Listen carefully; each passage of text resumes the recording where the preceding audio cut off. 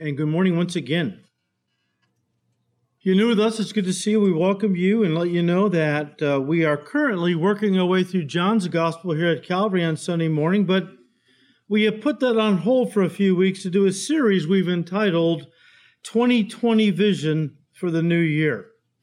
Now, just for the sake of the new folks, let me say some of the things that we've already talked about, but to kind of bring them up to speed a little bit. This morning, as you stand at the beginning of a new year, I think that pretty much everybody has something they'd like to see changed in their life in the new year, something that they would like to be different. As we have said, the problem is that most people, when they enter a new year, all they do is hope things are going to change. All they do is engage in wishful thinking that things will be different, but they never really do anything tangible to bring about any change. And reminds me of an old song I used to know. Actually, I think it was before my time, but, one of the lines was wishing and hoping and thinking and praying, okay? And a lot of Christians kind of, that becomes their theme song for the new year. I'm wishing, I'm hoping, I'm thinking, I'm praying that things will be different and change will be, reality. But let me add to that. That's all great, but you have to be doing and working and planning and trying if you're going to see any real change this year. God has a part. You can't do God's part. His part is to give you the grace and the power to change. But you have a part. I have a part. And He won't do our part. He won't force us to want to change. So as we have talked about in this series, look, I understand that change is very difficult. It's easier to talk about change than it is to actually work to accomplish it. But by God's grace and power, all things are possible. However, as we have been saying in this series, change only becomes a reality when we get serious about it and set our sight firmly upon it. To do that, we must see this year, and really every year after it, through the lens of God's Word. All right? And this has been kind of a theme throughout this entire series. It's only when we view the new year, and really life itself, through the lens of God's Word that our lives come into focus and make sense, which then allows us to take aim at change. A lot of times we don't even really know what we need to change. We know things aren't really right. We pray about it. And, and God begins to show us, as we get into the Word, God begins to show us the things that are not right, things that need to change. And after we see clearly through the Spirit's leading what we need to work on, we now begin to take aim at that change, and by God's grace, allow Him to work in us and then through us to bring about that change. Now, as we said, a few weeks ago, okay, you say, well, okay, view this year through the lens of God's Word. The Bible's a big book. Where do I start? Okay, where do I start? Well, you got to start somewhere. And we said the best place to start viewing life through the lens of God's Word is through the greatest commandment in the Word of God. We know it's the greatest because the Lord Jesus Christ said it was the greatest out of Mark 12, verse 30, that we love the Lord our God with all our heart, with all our soul, with all our mind, and with all our strength. This, guys, becomes the lens then that we must view our lives through. Not just this new year, but every year. The number one pursuit, though, of this new year. We want to hold everything we do, say, up to the Word of God. If I say this, maybe it's gossip. But if I say this, am I proving I really love God with all my heart, soul, mind, and strength? If I, do this, am I really proving that, this doesn't seem like it would be communicating to people that I'm really loving God with all my heart, soul, mind, and strength? So, if we make this the goal, to hold everything up to, God's Word, it becomes the lens, but then as we hold everything up that we're wanting to do, planning on doing, everything is it communicating to people that, we really love God? And I believe if we make this our goal and pursue it by God's grace and through His strength, we'll see the change we desire come about this year. So we've already looked at the first two. We won't really go back and review them too much, but the first part of the greatest commandment, in the Word is that we are to love God with all our heart. The heart is the seat of the will. And therefore, to love God with all your heart means that you have to purpose in your heart that certain things. You got to purpose certain things in your heart. In other words, you need to will or desire them. Now, we talked about 4 of those things. You can go online and listen to the first part of this series and see what those are. But heart seat of the will, I have to purpose. I have to will to do certain things if I'm going to love God this way. Number 2, that we are to love God with all our soul. The soul is the seat of the emotions. So when we talk about loving God with all our soul, we're talking about having a passion for God. We talked about this last week. Too many Christians and churches offer up to the Lord, works, service. They're like a well-oiled machine. But as Jesus said to the church of Ephesus in Revelation 2, he doesn't want well-oiled machines cranking out emotionless service. He wants us to be in love with him. He wants there to be passion. Therefore, everything we do when we're in love with Jesus, he loves to see it because it's an expression of that love. But just to do the works, just to go through the motions of service without having a heart that is in love with him. All Christians love the Lord. We're talking about being in love with Jesus. Oh, I can't say I'm there. Great. Thank God for your honesty. This is a time now when you begin to ask the Lord, Lord, I need your grace to fall in love with you, all right? And to have that passion for you, to love you with all my soul.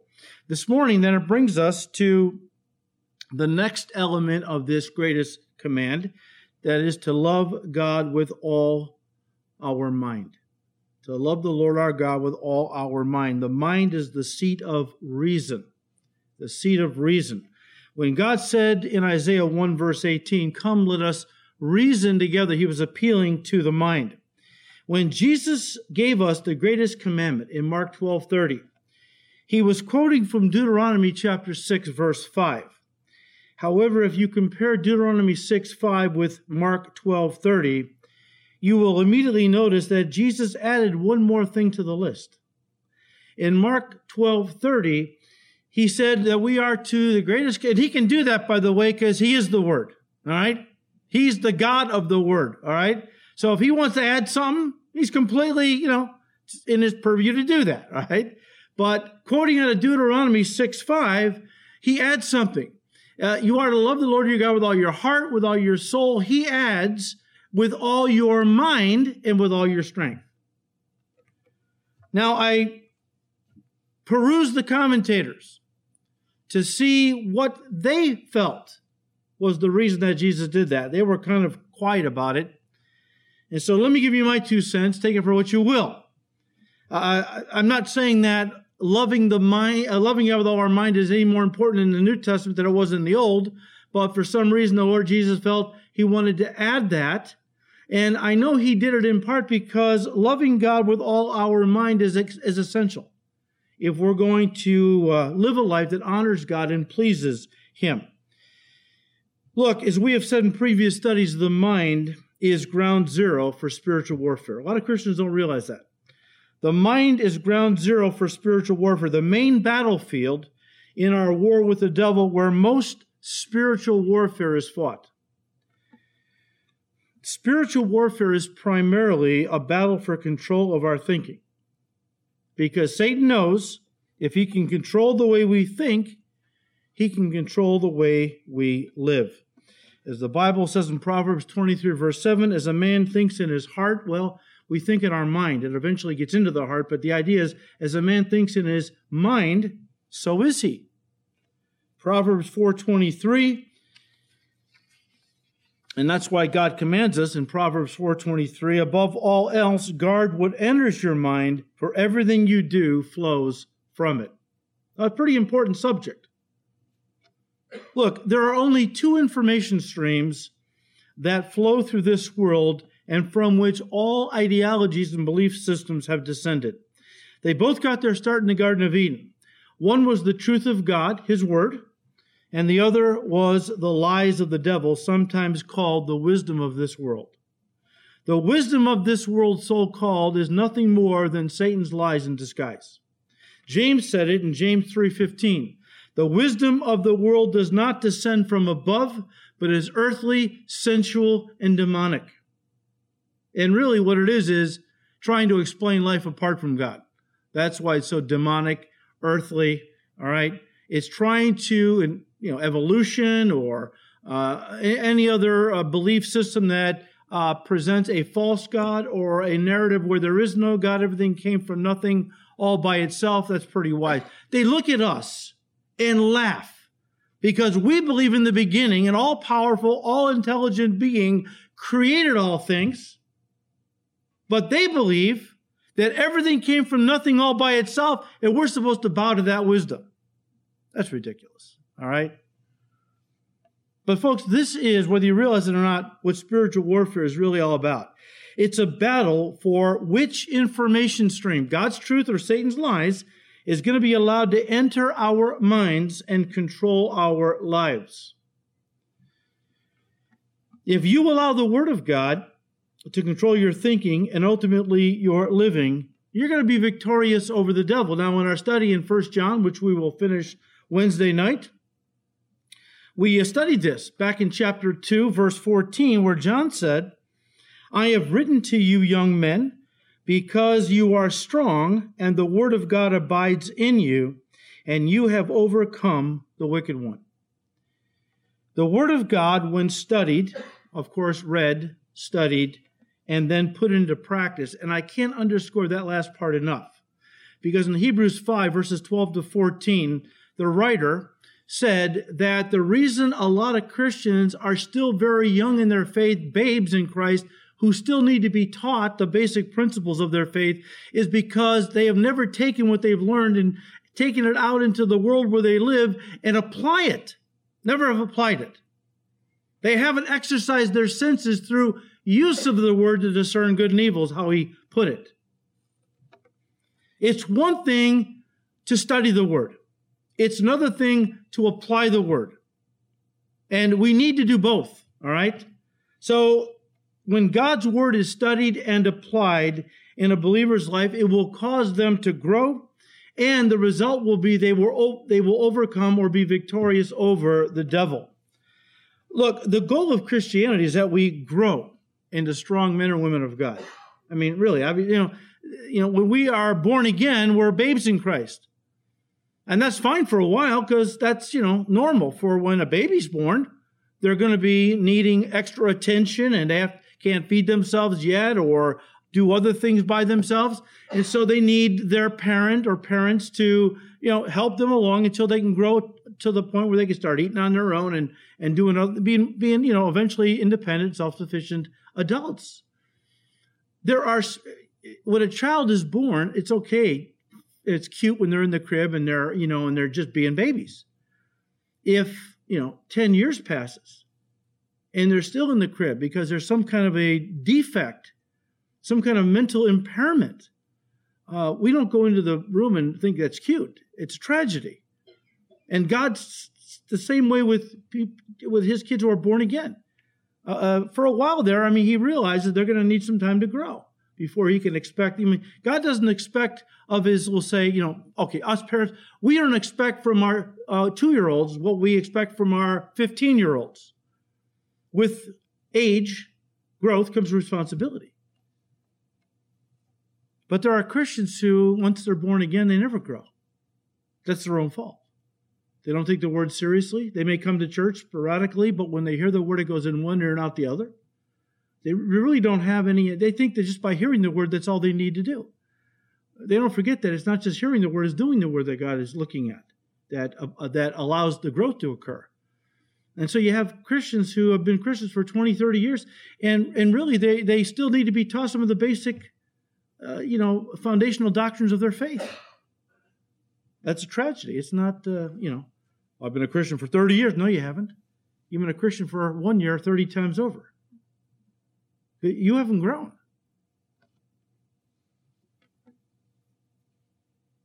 But the whole goal of Christianity is to grow into strong men and women of God. How do we do that? By knowing the Word, studying the Word, feeding on the Word. And then, as we are strong from being fed on the Word, then we can use that knowledge to defeat the wicked one. But listen, Satan is a formidable enemy. And he has a powerful weapon that he uses on us to stop our growth in Christ. A weapon that targets our sinful, fallen nature in an attempt to cause us to grow opposite of godly, which is what? Worldly. Worldly. And what is that weapon? It's temptation. Temptation is Satan's attempt to get us to love the world, ultimately to love ourselves, more than we love God. And guys, the mind is the target, the bullseye that he's aiming for. That's why the New Testament has so much to say about us as Christians guarding and controlling our minds as believers. I won't have you turn to these. I'll just have you write down the references. These are just a few out of dozens we could look at. I just wanted you to see how important the mind is in the scope of the New Testament and what it teaches about the mind. But Colossians 3:2, set your mind on things above, not on things on the earth. Again, Mark 12:30, love the Lord your God with all your mind. Philippians 2:5, let this mind be in you, which was also in Christ Jesus. Romans 8, verse 5, those who live according to the sinful nature have their mind set on what that nature desires, but those who live in accordance with the Spirit have their mind set on what the Spirit desires. You see how important what you set your mind on is in the how you live for the Lord. Again, guys, the mind is ground zero in our battle with the devil, a battle for control of our thinking, ultimately for our heart, as to who or what we are going to love more, God or the world. Look, very simply, and Satan knows this only too well, but godly Christians defeat the enemy, and worldly Christians are defeated by the enemy. And so Satan targets our flesh through temptation in an effort to tear our heart away from the Lord Jesus, who is our bridegroom, to get us to embrace through spiritual adultery another lover, and that is the world. And what that does is when Christians embrace the world and love the world, they remain in a stunted state of spiritual development. In other words, they remain carnal and therefore defeated. Look, I've said it before, let me say it again. I am a firm believer that once a person truly accepts Jesus Christ as their Lord and Savior, they are saved forever. They are saved. The devil knows that. He can't get you to lose your salvation. So the next best thing he does, if he can't get you to spend eternity in hell, he will then try to neutralize your effectiveness for the Lord by, through temptation, targeting your mind, getting you to fall in love with the things of the world more than you love the Lord, so that even though you're saved, you remain carnal, defeated, ineffective. Therefore, you're no threat to his kingdom. He's lost you, but you're no threat to his kingdom in bringing anybody else to Jesus. And that's why John the Apostle, in fact, all the other writers of the New Testament warned us not to fall for this. Not to fall in love with the world, but to stay in love with the Lord. In our study in 1 John, we studied 1 John 2, verses 15 and 16, where John said, do not love the world or the things in the world. If anyone loves the world, the love of the Father is not in him. Now, John might be talking about people who go to church, Christian church, who are not saved, as evidenced by they love the world, okay? But I do think he could have in mind some genuine Christians. And if he does, what he's saying is, look, if you're loving the world and, wherever your heart is, your treasure is, there your heart's going to be also. So, I love God, people say. Okay, well, can you prove it? By what is occupying your time? What gets you up in the morning? What drives you through your day? If it's God, that's going to be reflected in what's important, right? And so on and so forth. All right? But by saying that if you love the world, the love of the Father is not in you, what John could be saying is that at least at that time, the love of God is not controlling you. It's not uppermost in your heart. Not that you don't love God at all and you're unsaved. It just means that you're not letting that love be dominant. When Jesus said, love the Lord your God with all your heart, soul, mind, and strength, this is the first commandment. The Greek is the supreme, greatest commandment. I mean, the Lord doesn't want to be, he doesn't want our love if he's down the list, 3 or 4 slots. Or even number 2. He wants to be our first love. We talked about that a little bit last week as well. Very important, though, guys, that we understand this. That really spiritual warfare, let me just say this. Satan is the master of mind manipulation. Satan is the master of mind manipulation, which he definitely uses on unbelievers all the time. But he will also use on Christians. Granted, many of them are immature and or ignorant. They don't really maybe go to a teaching church, or they don't take it upon themselves to do any study in the Bible. They pick it up and bring it to church, and maybe the pastor reads a verse or two and then launches out into some message that, whatever, okay? So a lot of the churchgoers are either, ignorant or immature, and so he's able to easily manipulate their minds. But remember what Paul said in 2 Corinthians 2, verse 11, talking about our enemy, the devil, and how we need to understand our enemy. We can't be ignorant of how he attacks and what his methods are. He said that lest Satan take advantage of us. For we are not ignorant of his devices. The Greek is schemes, or it could be mind games. Again, the devil is always targeting our mind. Now, with unbelievers, the Bible says that in 2 Corinthians 4, verse 4, that Satan has blinded the minds of those who do not believe, lest the light of the glorious gospel of Jesus Christ should shine on them. Now, this doesn't mean that these folks are helpless victims. The only reason Satan has been able to blind their minds is because, as Jesus said in John 3, they've allowed it because they love darkness rather than light. Now, we were all there at one time. So let's not be too hard on them. We just keep praying for them, all right? Because we were in darkness and we loved it and we pursued it and we lived that life before we knew Christ. The devil had blinded our minds as well. Let's not get down on those who are blinded by the devil. Let's pray for them. They're not our enemies, as Paul said. They've been taken captive by the devil to do his will. Let's be patient. Let's love them. Let's gently try to share with them the word of God, the light that can begin to pierce that darkness and bring them to Jesus. But here's what Paul said. Just give you 3 from Paul. Obviously, Peter, John, they all mentioned it. But Paul is talking about this, how that the devil has blinded the minds of those who don't believe, how they are in darkness, but that darkness is self-inflicted in many ways. They don't want the light many times. In Romans 1:28, Paul talking about unbelievers who have heard the truth, but they did not like to retain God in their knowledge. Therefore, God gave them over to a debased mind, to do those things which are not fitting. In other words, their mind was debased and therefore craved certain things, and they gave into it. They pursued those things, the things of darkness.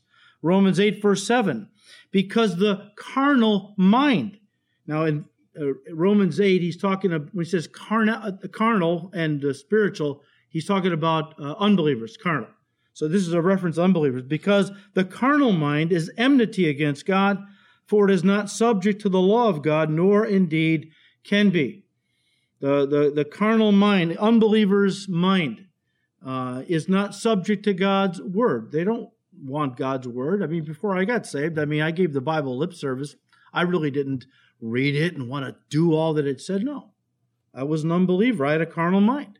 It was an enmity against God, but God graciously began to work on my life and my heart and began to bring people across my path that began to share the truth. And slowly the darkness was dispelled by God's light until finally I was able to see that the truth of God this is true, the word of God, the gospel, and I accepted Christ.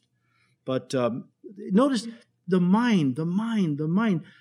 All the way through the New Testament, we see an emphasis on the mind with regard to our victory over the devil, with regard to maturity, it's just amazing, and I want you to see it, okay? Colossians 1:21 talking now about people who were once blind but now are believers, and you who were once alienated and enemies in your mind by wicked works, yet now he has reconciled. How? By working in us, listen, a change of mind, right? That's what salvation begins with, a change of mind. In Acts chapter 17, verse 30, Paul is talking to a group of unbelievers. He's giving them the gospel, and he's not condemning them for their paganism. He says, in times past, this ignorance God overlooked. But now since Christ has come, he commands all men everywhere to repent. The Bible says that salvation requires a person to first of all repent. The Greek word for repent or repentance is metanoia, which literally means to have a change of mind. Now, once a person has this change of mind and repents and receives Jesus as their Lord and Savior, then as a Christian, day one and every day after that, here is now what God commands them, us. Romans 12:2, do not be conformed to this world's way of thinking any longer, but now be transformed by the renewing of your mind. For all the years before we accepted Christ, the devil had brainwashed us. We didn't realize it. But he's the God of this world. He owns most of the print media and what's on radio and television and movies. The music industry, pretty much, well, not all of it, thank God, but most of it is controlled by the devil. And he used it to pump incessantly through the things we watched, we read, we listened to, incessantly into our brains an anti-God, anti-Christ, anti-Bible agenda. And it brainwashed us to think a certain way. As a man thinks in his heart, so is he. So Satan brainwashed us to think a certain way. And that was his way, right? That was his way. But now we're saved. And so we immediately have to unbrainwash ourselves. And how do you do that? You get into the Word of God. And don't just, read a verse here or there. You open it and you read it verse by verse, chapter by chapter. There are Christians, here's how they read the Bible. Open it up, read a couple verses out of this book. Close it, next day, open it up, and it's over here in this part of I'll read a few verses here. How are you ever going to get any kind of continuity, consistency? How are you ever going to be able to have a strong foundation upon which to build your Christian life if that's your approach to God's Word, which is the foundation? So we need to be transformed by the renewing of our mind that Paul said that you may prove what is that good and acceptable and perfect will of God. We have to unbrainwash our minds. This transformation by the renewing of your mind is only going to take place if you continually fill your mind with the Word of God, His truth. Remember in our study in John, we saw in chapter 8, how that Jesus said to some of His disciples, if you abide in my word. The Greek word meno, it means to continue. If you abide, continue in my word, you are my disciples indeed. The Greek is truly my disciples. And you shall know the truth, and the truth shall make you free. That's not just the gospel saving us. It's also something that every day we need to walk in, God's truth. It keeps us free from error, from sin. The psalmist said in Psalm 119, how can a young woman cleanse their way? By taking heed according to your word. I have hidden your word in my heart, that I might not sin against you. And David, who wrote that, he didn't just read the Bible once in a while. He said, I wake up in the middle of the night and I just start meditating on the word. He constantly filled his heart with God's truth. Now listen, if you fill your mind with God's word, a wonderful thing begins to happen.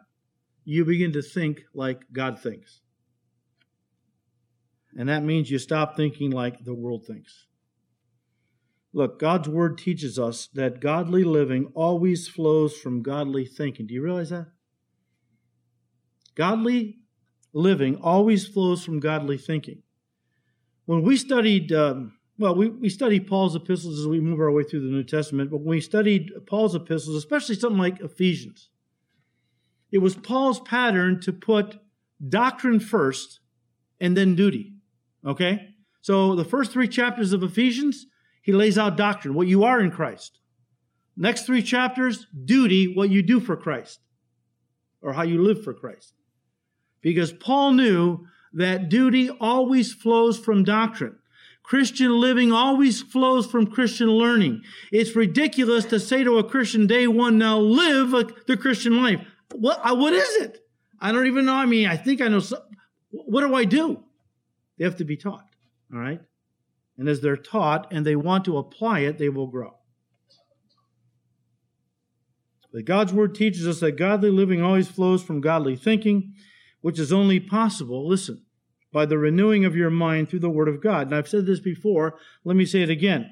I'm absolutely convinced that the reason so many Christians are living worldly lives is because they're still thinking worldly thoughts. Their minds are still conformed to this world's way of thinking, and they have not allowed them to be transformed by the renewing that comes from God's Word, which means, listen, they are not loving God with all their mind. That doesn't necessarily mean that they aren't reading the Bible or even going to Bible study, although I kind of doubt it.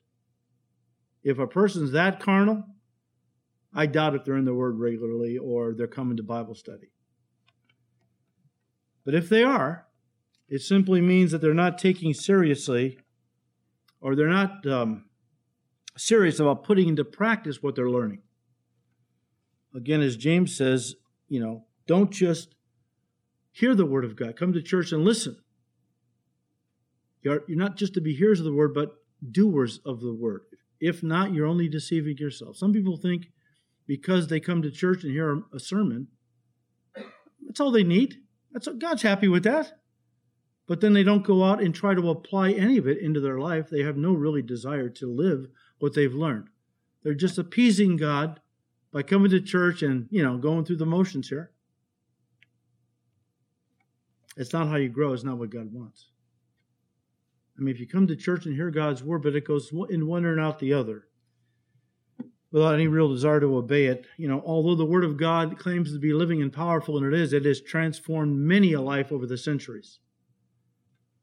Although it's living and powerful, it will be rendered lifeless and powerless in your life to bring about change. Guys, once again, spiritual warfare is a battle for which information stream, God's word, God's truth, or Satan's lies, is going to be allowed, to enter the mind, dominate your thinking, and control your living. That really is what it's all about. Think of it this way.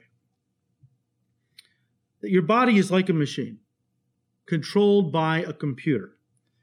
Your brain, which is physical, is the hard drive, but the mind, which is non-physical, is the software, or in other words, the information that gets programmed into your brain.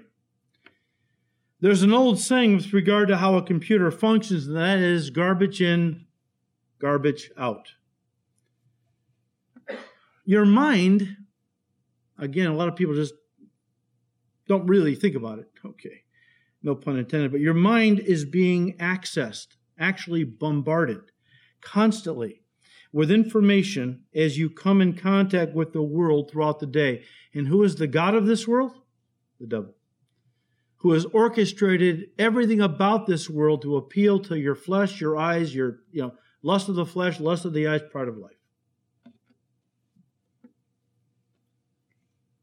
So everyday raw data enters our minds through our 5 senses, primarily through our eyes and ears, in the form of written words, images, verbal messages, where it is then processed. The mind is like the processing center for our being.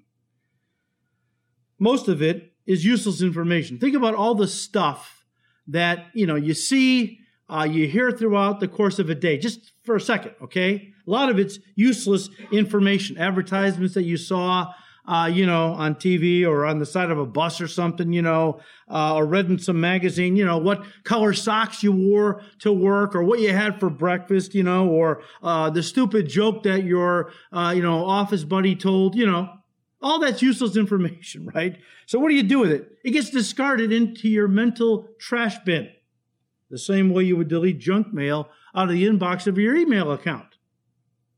You just don't think it, just delete it, right? Some of this information is somewhat valuable. It gets filed away in what I'll call our mental file cabinet for later reference. Oh, yeah, there's a sale at Walmart for dog food. I got to get over and get some dog food, oh, yeah, that reminds me, I have to get the oil changed in the car next week, so I got to remember that, right? Next week is my turn to drive the neighborhood kids to soccer practice, okay? So I got to remember to do that. So this information, there's a lot of things, the mundane things that we come across or we have to remember to do that we don't just discard. We have to file it because we're going to need it, in a few days or whatever. Now, a small portion of this information is very important to us and therefore gets internalized. In other words, it becomes part of our heart, which is really the seat of our core values, our convictions. I mean, these are things that really matter to you, all right? They would include information concerning maybe your family, a family function coming up, or something to do with your business, which occupies a big chunk of our lives, right? Or maybe a philosophy or ideology you're committed to. There are folks that are very committed to this whole global warming thing. So they're, really interested in all the environmental things, all right? There are some that are very much animal lovers, and so they try their best to do what they can to maybe help animals and be adopted and so on, all right? Or some other cause or concern that, you're committed to. As a Christian, when you go to a Bible study and hear the Word of God taught, you immediately internalize that teaching because it's part of your core values. Since you've been saved, these are the values that you have now built your life upon. Of course, they're important to you. Unless, as Jesus said in Matthew 7, you're building your life on sand, which means you're hearing the Word with no desire to really obey it. So therefore, probably you don't internalize much truth from God's Word. It kind of goes in one ear and out the other. But we have an expression, though, we taking it to heart is what I'm talking about. But look, guys, every day our minds get flooded with many megabytes of raw data of all different kinds that it has to sort through and process. Loving God with all your mind involves, in part, guarding what gets in. Guarding what gets in the first place. Then what is allowed to stay, and ultimately what gets deleted from your mind. Now, let me use a computer connecting to the internet. Now, there are some folks that believe computers are evil and the internet is evil, right? And so on. Let me just say this to you. Computers are not evil. The internet is not evil. They're both neutral. It's like money. Money is not evil, per se. The love of money is evil. That's what Paul said to Timothy. But money is neutral. It's how you use it that determines if it's going to be, good or evil, used for good or evil. All right. The same is true with a computer connecting to the internet. Think of a computer as the vehicle that drives you to the internet. Think of the internet as like a big city like Chicago. Now, we live in Chicago's a beautiful city. I mean, on a summer day to go take the family down to the lake shore drive and walk around, or to one of the beautiful parks in Chicago, Millennium Park and others, or one of the world-class museums we have in the city of Chicago. Wonderful family outings to take your family to these parts of the city and just enjoy the beauty and the culture and so on. But there are other parts of the city that we don't want to go to, not us, or especially take our families to. These are seedy parts of the city where there's a lot of drug sales going on, prostitution, a lot of violence and gang stuff. Those things, as sad as they are, don't negate all the beauty of the city. You just need to be wise in knowing if you're going to go to the city where you hang out and where you stay away from. The same is true with the internet. The internet can be a great blessing because just the access we have to information. So you stay in the good parts of town, but stay away from what is bad, what is destructive, which there are certainly a lot of sites on the internet that can cause trouble, can pervert your thinking, and so on. But let me just say this to you. Most of what gets into your computer in the way of junk mail, now some of it is completely innocent because you're just, you open an email that looks very innocent, and they, click on this for this or that, and you click on it, and now you've downloaded a virus into your computer. Okay, sometimes though, maybe you went to a place on the web that was not very edifying, and you went there, and that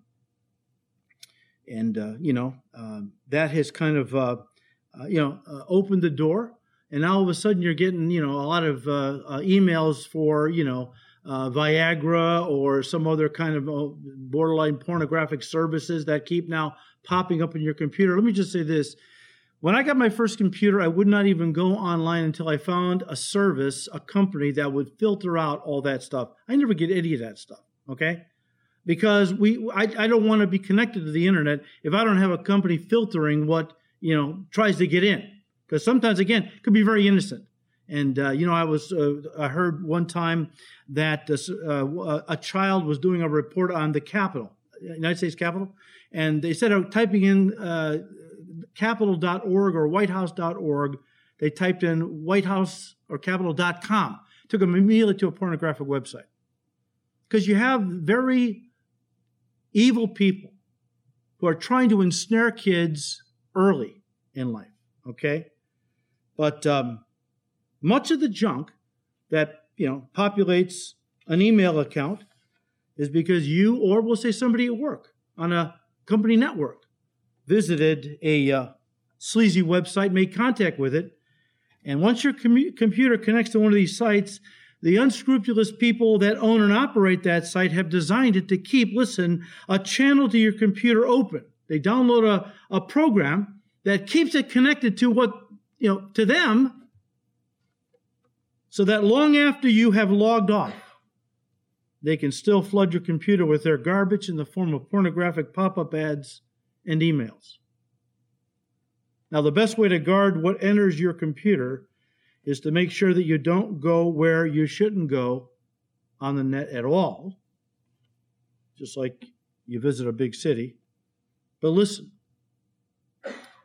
no matter how careful you are, there are going to be times when some of the junk of the world now, talking about our lives, gets in. When that happens, you have to go through and manually delete the information based on what you think is valuable and what you consider to be worthless or even harmful. When it comes to loving God with all your mind, realize that Satan, as the god of this world, again, has designed this world to appeal to the lust of the flesh, the lust of the eyes, and the pride of life. And he wants to flood your mind with images and messages that will destroy your relationship with God by utilizing those three avenues of attack. If you stay away from the more obvious ways, he'll try to pollute your mind. Internet pornography, graphic videos, movie channels, and so on. Then most of the dangerous junk never gets into your mind in the first place. But if you expose yourself to these things, and I'm talking about not where you're just on the computer and something pops up and you quickly, delete it. I'm not talking about that. I'm talking if you allow the devil to tempt you to go to certain things on the web where you're looking at things that you know are ungodly. What you're doing is, at that moment, you're loving the flesh more. You're loving the flesh with all your mind more than you're loving God with all your mind. And guys, I'm not just talking about internet pornography. What about Facebook? Now, I believe Facebook is like going to the big city, okay? I believe there's a lot of benefits from Facebook. I'm not condemning going on Facebook altogether. I mean, there's a lot of benefits from being on Facebook. You can connect with family and stay in touch with close friends. But then, The devil can tempt you to maybe see what that old girlfriend's doing. Can I connect with her? Or the old boyfriend you used to know. And how many marriages have been brought down because people began to use what could be beneficial and a blessing in ways that the devil was able to use it as a giant curse. But when you feed your mind on this stuff, you download it into your mind, okay? Where it acts like a computer virus and pollutes and corrupts what was once, listen, a pure mind for God. You know, we know about computer viruses that they often go undetected at first, right? I mean, you know, you don't realize you've been infected. Computer viruses, often, you don't even realize you've been infected. And what they do is they start working quietly behind the scenes, in the background, corrupting your hard drive, unbeknownst to you. Although after a while, things don't begin to work right? Your computer is acting kind of funny. It's not shutting down right away. It's not starting right away. You can't access certain files and things. And then one day, it crashes. It crashes. Possibly for good. Some of these programs are pretty powerful. They're designed to completely destroy your system. Now, we're almost done. Just bear with me just a little while longer. The same is true when we're talking about our minds. When we talk about ungodly images entering our minds, or when we're on internet chat rooms and get involved in some romantic relationship, or people that access information on web pages that are just flat out demonic, they download this stuff into their minds. And these things work quietly in their lives by slowly corrupting their minds, their values, their convictions, and their character. Listen, long after they log off the internet or close the magazine. Many people don't realize the extent of the corruption until one day their life crashes, which means their marriage is destroyed, their ministry, their reputation is wiped out, and ultimately their relationship with God is destroyed, or at least greatly hindered. This week, as I peruse the websites I go to find news, one of the sites mentioned that one of the Duggar children who was married, him and his wife had a baby. Okay, remember the show, The Duggar Family? I think it was 19 and counting on cable. All right, they were a Christian family and they were very prolific. But I've watched the show a couple times and I really liked the family. I thought they were real solid believers and they loved kids and they had a lot of kids. And well, their kids grew up and are now having kids. So one of their sons, John David, and his wife Abby just had a brand new baby. So that was on a news service, which is wonderful. But it got me to thinking about another brother, Josh. Now, Josh was raised in a Christian home, went to church all of his life. I don't know his heart. I can't tell he's a believer in truth, but I do know that he was raised in church, went to Sunday school all his life, but when he became an adult, he got involved in pornography. And this corrupted his thinking. He fed on it. It got so corrupting to him that he eventually molested 5 girls, had his name on a website called Ashley Madison, which is a website married people go to find people to have an affair with. Ashley Madison. Amazing. And the last story I heard about Josh was that he had contacted a porn star, one that he had followed and really liked, and he had given her a large sum of money to have sex with him. Look, we are not immune as believers. Just because we are Christians and because we've been raised in church and we know the Bible with our heads doesn't mean that automatically protects us from the attacks of the devil. If we are open to the devil's temptation, he will sow into our minds all kinds of things that will eventually corrupt us, bring us. I don't know where Josh is today. If the Lord leads you, lift him up in prayer. I don't know if his wife left him over this whole thing. I hope she didn't. That would be amazing if she didn't and stuck by him to help him. Look, we live in a fallen world. A world that you have to come in contact with on a daily basis. There's just no way around it unless you want to be a monk somewhere. And that doesn't work either because you bring the fallen nature into the monastery with you. So that's not an answer. But look, some junk is bound to get in. No matter how hard you try and how lightly you come in contact with the world, just like when you use the internet, some junk gets in. And when that happens, you need to subject this mental junk mail. The Bible calls temptation. You need to filter it through Philippians 4:8, which is, finally, Paul said, finally, brothers, whatever is true, whatever is noble, whatever is right, whatever is pure, whatever is lovely, whatever is admirable, if anything is excellent or praiseworthy, think about these things. What is Paul saying? The best defense against the devil's mind games and temptation is to have a strong offense. If you fill your mind constantly with the Word of God and all things that are good and holy and pure and praiseworthy, if you meditate on these things, constantly filling your mind with the things of God, the devil can't get in there with his garbage and polluted junk. Guys, we are living at a time of great deception. Because Satan, the god of this world, is in control of most of the information that flows through this fallen world system.